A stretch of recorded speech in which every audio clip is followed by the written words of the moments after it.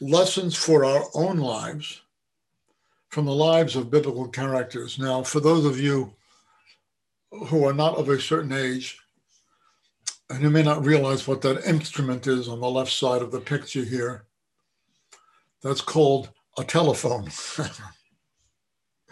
At any rate, when God calls, how do we respond? What does it mean? The reason this message is based on the idea of God's call is that this is Shabbat Vayikra, which begins with God calling to Moses. Vayikra el Moshe v'yidaber Adonai elav me'ohel moed lemor. The Lord called. It's a very strange way to begin the book. The Lord called to Moses and spoke to him from the tent of meeting. Why doesn't the book just begin as hundreds of other verses in Torah begin? V'yidaber Adonai Moshe lemor, and God spoke to Moses saying, why does the text prefix before it, God called? The Lord God called to Moses and spoke to him from the tent of meeting. Why that prefix? The rabbis are rather puzzled about that, and they give us three suggestions. The tradition says about why God called to Moshe. First of all, after finishing the tabernacle, remember they had just come through the 10 plagues in Egypt. They had just come to Mount Sinai.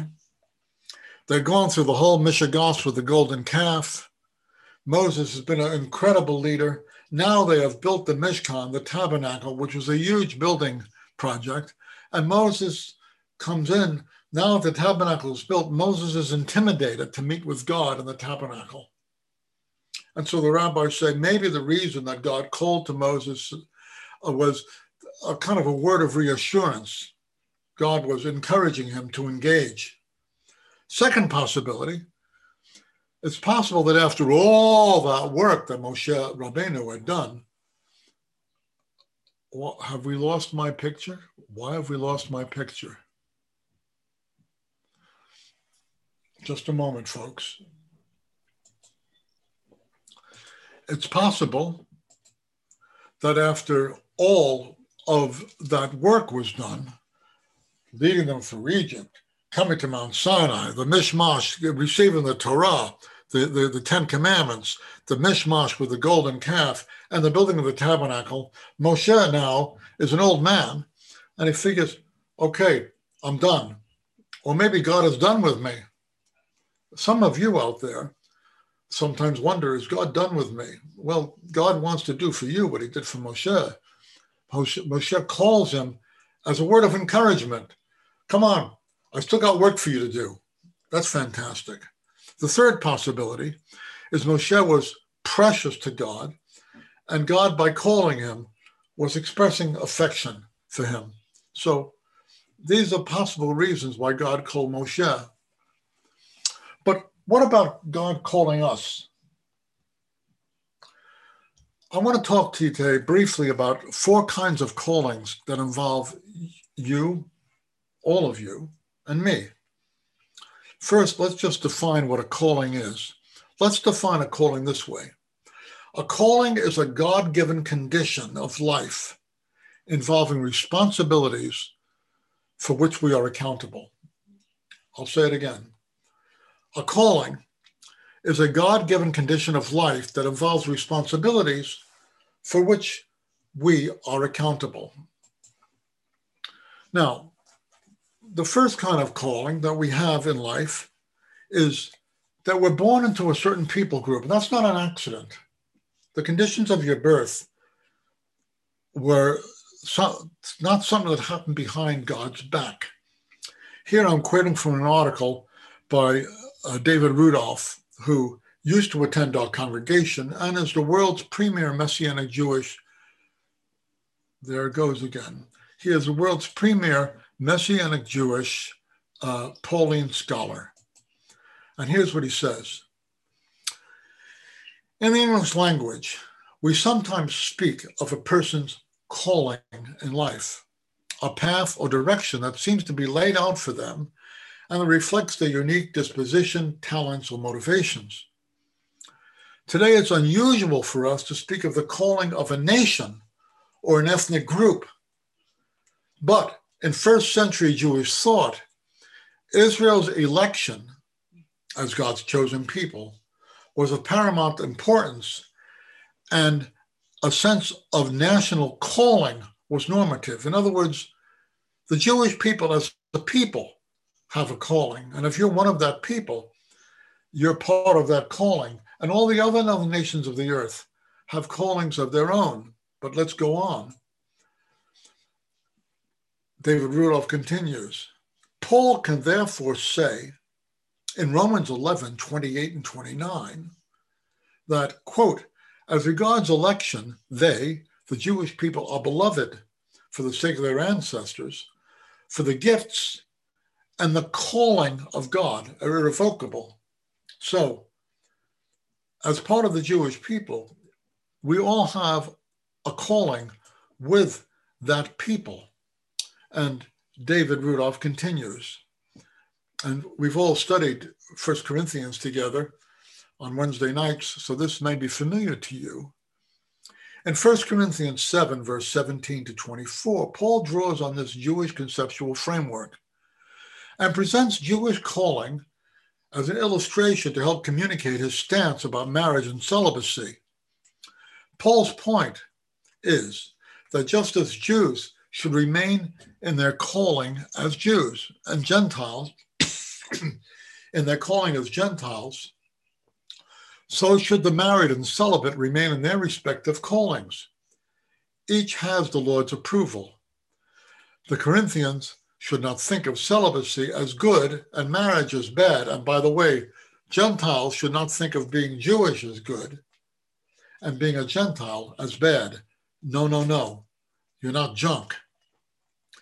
Eschatological blessing is not contingent on marriage or celibacy. Jews should remain in their calling as Jews, and Gentiles in their calling as Gentiles. So the first kind of calling that involves all of us is our calling as part of a people.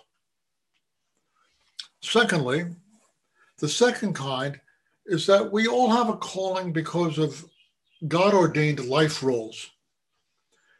If we're married, that's a calling where we have responsibilities for which we are accountable to God. That's what a calling is, a condition of life, a God-ordained condition of life, which involves responsibilities for which we are accountable. Marriage, for those of us who are married, is a calling. We have a responsibility to that. Being parents is a calling. When a person has a child, they don't have to wonder, is it God's will for me to take care of my children? That's your calling. We have a civil calling. We have a responsibility to be good citizens. It goes with the territory. It's a condition of life for which we have responsibilities. Vocation, the work that you do. Should you, Paul talks a lot about masters and slaves. Now, we need to realize that slavery in the ancient world was more like, at least in the Roman slavery, it was more like being a kind of a migrant worker, and of being a person who had lesser social, civil privileges because you were not a citizen, but they also had work. They had a station in life which is a little lower on the totem pole. But slaves, this labor force, should treat their masters with respect, because that's, for the time being, that's your calling. Paul says, if you can get free, that's great. But if not, treat your masters right. And masters, don't oppress your slaves.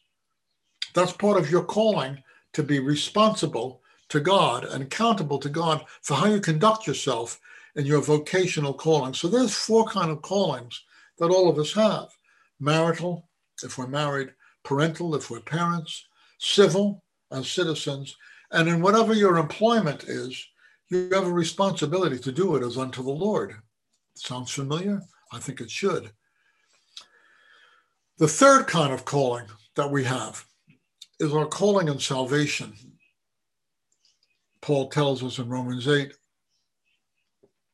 those whom God foreknew, he also predestined to be conformed to the image of his Son, that his Son would be the firstborn among many brothers and sisters. And those whom he predestined, that's us, he also called. And those he called, he also justified. And those he justified, he also glorified. We have a calling. We did not become believers in Yeshua because we were smart, because our friends were good at convincing us of things. Ultimately, as Yeshua said, no one can come to me except the Father draw him. And this is what theologians call the effectual calling. When God calls, in this sense, it's not that he's calling to our ears, it's that he calls us into his family. It's a sovereign work of God. The fourth kind of calling that involves all of us is a calling to kingdom service. It's a sense of your niche or your assignment in God's kingdom and his people. Your assignment in service to God's kingdom and his people. It's a holy conviction that you ought to go in a given direction and honor certain responsibilities because God seems to be calling you to do so. I remember years ago, I was in my house in San Francisco when I lived there, and I was studying the Bible, and I got a call. Now, this was an unusual experience. I was reading about priesthood in the Bible, and I realized that my own personal gifts clustered around the role of a priest, facilitating people in worship, ministering to people in their woundedness, and teaching. Those three things. And that was a revelation to me. The thought kind of invaded my inner being. It had a kind of a silvery energy. It was not just an insight. It was something else. It was an encounter with God. I realized also the Bible said in Romans, if a man's gift is teaching, let him teach. And I realized I needed to be in a situation where I taught. And that led me to coming down to Los Angeles, getting a master's and a PhD.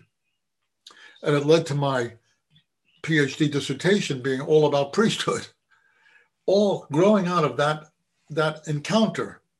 It was a calling. And your calling for service will be a sense of your niche and of your assignment in service to God and his kingdom. It'll be a holy conviction that you ought to go in a given direction and honor certain responsibilities because God seems to be calling you to do so. How do these things come? How do these come? How do callings in kingdom service come? First of all, they come from Scripture. You may come across something in Scripture, as I did, which has your name on it. Without a doubt, you have a holy conviction. That holy conviction is marinated in prayer. As you pray about it, it really comes alive for you. A sense of your call also comes from assessing your giftedness set. That's your natural abilities, your acquired skills, and your spiritual gifts. Those three things: natural abilities, acquired skills, and spiritual gifts. As you assess those, it can give you a sense of what you're supposed to be doing. I have no doubt that God did not call me to be a ballet dancer. I do have reason to believe that God called me to be a teacher because of my natural abilities, my acquired skills, my spiritual gifts. So as you assess this combination, it can help you to get a kind of a good guess on what your calling is, your spiritual calling to serve a niche in God's kingdom. The counsel and confirmation of mentors and elders. Timothy had this. Paul told Timothy to exercise his spiritual gift and his calling, which came to him by the laying on of hands by the elders. The elders had a sense from God of what Timothy ought to be doing.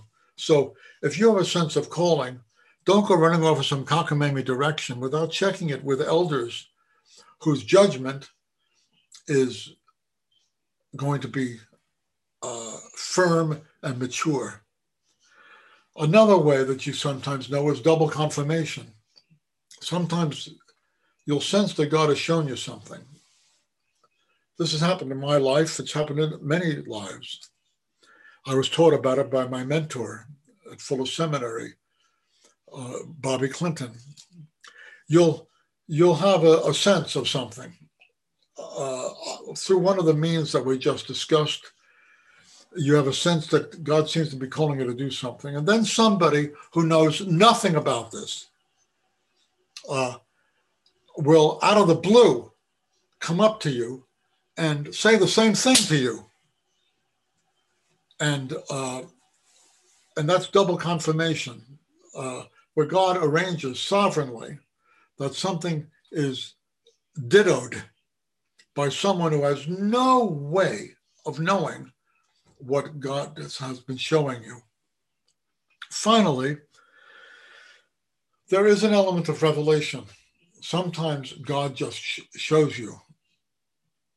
I talk about this with fear and trepidation because there's a lot of weirdness in the world, and people have all kinds of cockamamie ideas about what God has shown them. And that does no good and a lot of damage. But it also would do you damage for me to tell you, to give you the impression that God never does that. He does do that. He gives people revelatory dreams. He gives people words of knowledge. He gives us revelation at times. But as I say here, it should be tested because it spills over into the area of subjectivity, and we have a very pronounced tendency and skill in deceiving ourselves and following wishful thinking. So, yes, God does reveal things, but also, yes, it should be confirmed. So, what should we do with all of this? A calling is a God-given condition of life involving responsibilities for which we are accountable. Therefore, we should honor our callings.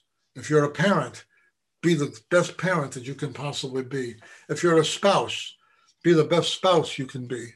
If you're an employee, the best employee you can be. An employer, the best employer you can be. As a citizen, be the best citizen as you can be. You don't have to pray about any of these things. You don't have to wonder, does God want me to do these things? It's your calling. And whatever your sense of spiritual calling and service to the kingdom is, Paul says, if any man's gift is teaching, let him teach. If his gift is giving, let him give liberally. Do it with all your heart. That's what he says. So, honor your calling as part of your people. Honor your familial, civil, and vocational roles. Honor the salvation into which you are called. Paul says, work out your own salvation with fear and trembling. For God is at work in you, both to will and to work for his good pleasure. Don't just take it for granted. Work on it. Paul says that Messiah, that we should also be prepared to deal with suffering. For Messiah also suffered for you, that you should follow in his steps. This too is a calling to the sacrifices of life that are entailed in being Yeshua's servant. Honor your relationship with Jews, Gentiles, and the congregation of Messiah. Paul says, give no offense either to Jews, to Gentiles, or the congregation of Messiah. You're called to not be offensive to these groups. Honor your niche in kingdom service and be comforted with these lessons from the calling of Moshe that is embedded in that very first verse of Leviticus. When you are intimidated, remember that God calls you into relationship with himself. God does not want you to be intimidated about approaching him. He invites you. He welcomes us. He's eager to spend time with us, to give us his attention, to reveal things in our lives. So if you're intimidated, remember that God calls us into relationship with himself. If you think that you're over and done, remember that God still has work for you to do. Whether you're young or old, sometimes people feel, I've sinned so much, I've screwed up my life so much, God has no use for me. Not true. And some of you may feel that you're at an age where God is done with you. I face that. I face sometimes the sense that certain people think I'm yesterday's news, and I buy into that. Well, in the words of the prophet, I'm not dead yet. Neither are you. So if you think that you're over and done, remember that God still has work for you to do. Finally, remember that you're precious to God, just as God called to Moses as a sign of affection. So he calls to us. So may the God who called you into his kingdom through Yeshua the Messiah, may the God who says of you, my sheep know my voice, may you hear his call. May you honor the various callings in your life, and may you not be intimidated. May you not feel yourself excluded, and may you know and never forget that we're all precious to God. Let's have a word of prayer.